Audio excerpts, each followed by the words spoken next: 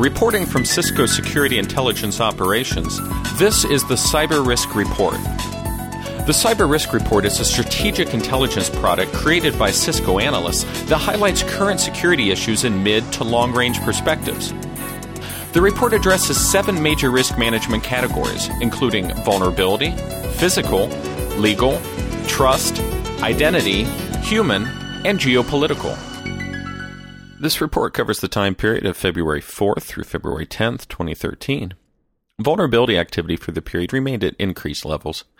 Similarly, January 2013 showed a marked increase in new vulnerability activity compared to January of 2012.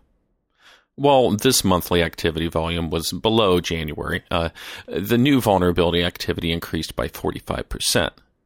Highlights for this period include the Oracle Java SE Critical Patch Update Advisory for February of 2013, released on February 2nd, which corrects more than 50 vulnerabilities, and the Adobe Flash Update for February 2013, which corrects multiple vulnerabilities as well. Both of these products continue to be highly targeted by attackers. Apple released an update to OS X, correcting 3 vulnerabilities, including a vulnerability with Ruby on Rails that's being actively exploited. Security researchers continue to debate the full impact of the Ruby on Rails vulnerabilities and the larger implications for potentially other open-source programming languages. WordPress released security updates for multiple vulnerabilities in its popular blog software, while multiple sources report that WordPress and the Joomla CRM continue to be targeted by attacks where DDoS Trojans are being installed to allow the sites to be used in attacks on other sites. The UPnP vulnerabilities are still being assessed and primarily affect consumer routers, while multiple vulnerabilities were reported in D-Link home routers. OpenSSL also addressed multiple vulnerabilities, while researchers released information on vulnerabilities in the TLS DTLS. Multiple ICS SCADA updates for Tritium Niagara Framework and Ekava Integra X or HMI SCADA were released. The ICS SCADA vendors continue to improve responding to vulnerability reports and releasing updates. However, concerns remain about whether these updates are being successfully deployed by the organizations using these vulnerable products. Vulnerability management for ICS SCADA systems continues to be a major focus and problem for both the vendors and the organizations attempting to secure these systems. Microsoft and Symantec reported taking control of the Bamatol botnet, a large click fraud and search engine optimization poisoning botnet. Microsoft released the Microsoft Security Bulletin Advanced Notification for February 2013, which includes 11 security bulletins with 4 rated critical. The bulletins address 57 vulnerabilities in Microsoft Internet Explorer, Windows, Office, and Exchange Server. In significant report activity, the National Institute of Standards and Technology released the NIST Updated Security Controls, and the PCI Council released PCI Issues Cloud Guidance. IntelliShield published 133 events last week, 82 new events, and 51 updated events. These alerts are available via the IntelliShield Alert Manager service. Visit www.cisco.com/go/IntelliShield for more information. Moving on to the attacks and compromises risk management category. The Wall Street Journal, New York Times, Washington Post, U.S. Department of Energy, and U.S. Federal Reserve reported several recent attacks. Although many reports pointed at China and an anonymous affiliate claimed credit for the Federal Reserve compromise, attribution remains questionable. Few have the specialized skill to investigate and trace these attacks. However, many new startup companies and government agencies are attempting to address the attribution question by offering third-party investigations, global sensor networks, and tracking attackers. Along with the risks of outsourcing this to a third party, the larger question may be, what does answering the attribution question accomplish? What actions could be taken? This leads to the discussion of offensive security and preemptive attacks as reported recently by the United States, Singapore, Japan, and other governments. As more focus is given to offensive operations or active defenses, the attribution question remains the biggest hurdle. Although the trend is for governments to address offensive security and preemptive attacks from a strategic and policy position, the execution of those policies depends on their ability to perform the attacks and identify the attackers and targets for the offensive operations. It's not likely nor expected that 100% attribution will be achieved in most cases, so the question becomes what is good enough from a policy and legal perspective.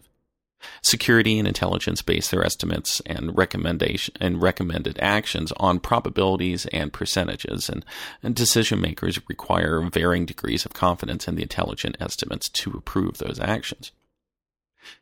This debate has moved past the discussions of can a government or organizations perform offenses or preemptive attacks to what level of attribution confidence will be required to authorize and execute those actions.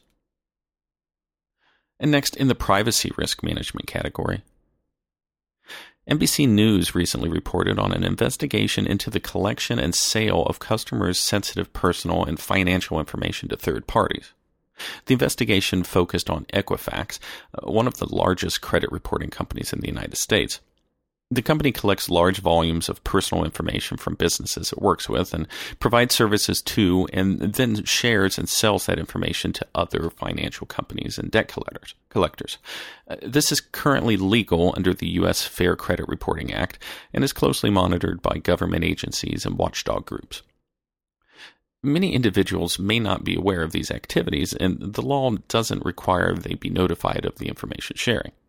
With the increased focus on building large databases of personal data and information, individuals are likely to see an increase in the amount of information collected and shared about them with or without their knowledge or consent.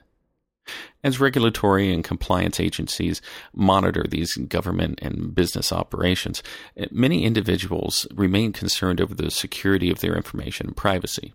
However, the recent Cisco 2012 Connected World Technology Report indicates attitudes and opinions about privacy are changing as many are willing to trade their information for improved services, user experiences, and monetary returns.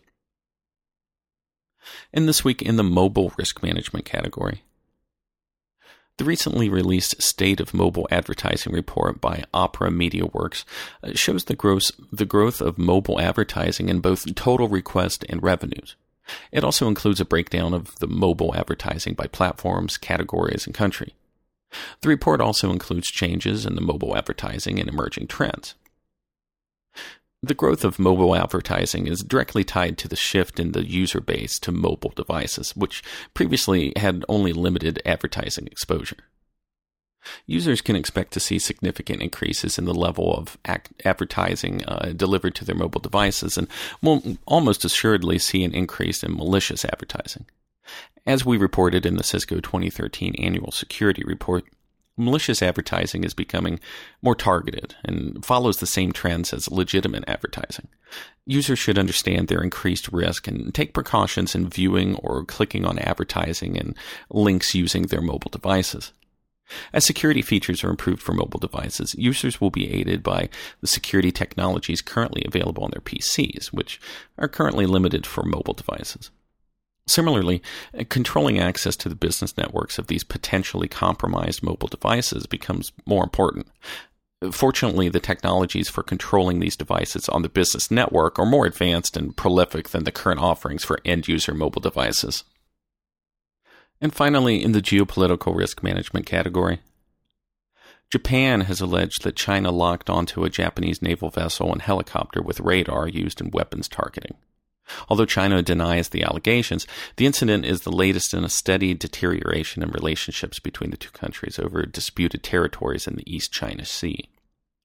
Tensions are also high in the South China Sea over several islands whose sovereignty is in dispute.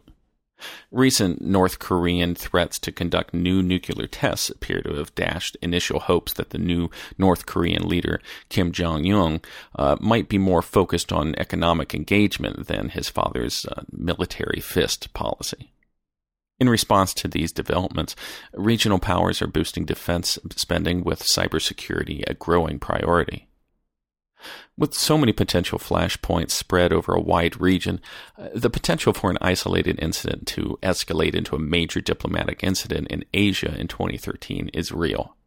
North Korea will remain a crucial regional wildcard with little to lose from saber-rattling other than Chinese support, which is not insignificant. However, the world's second and third largest economies have powerful economic reasons to keep their disagreements in perspective. While there have been comparatively few significant cyber attacks reported in Asia, feelings of nationalism and unfinished business from the 20th century, combined with the viral and visceral nature of internet-based communications, could escalate a small event into a major diplomatic incident before authorities can start damage control. Of note to information security specialists, there's a risk that military or individual actors may get out ahead of civilian decision makers, particularly given powerful cyber tools at their disposal. As 21st century military confrontations appear certain to include both physical and cyber dimensions, risk in one world increases risk in another. Keep your eye on the news. This concludes the Cyber Risk Report for this week. To read the full report, visit www.cisco.com/go/SIO and select the Cyber Risk Reports link. Tune in for next week's report from Cisco Security Intelligence Operations. Thanks for listening, and stay safe.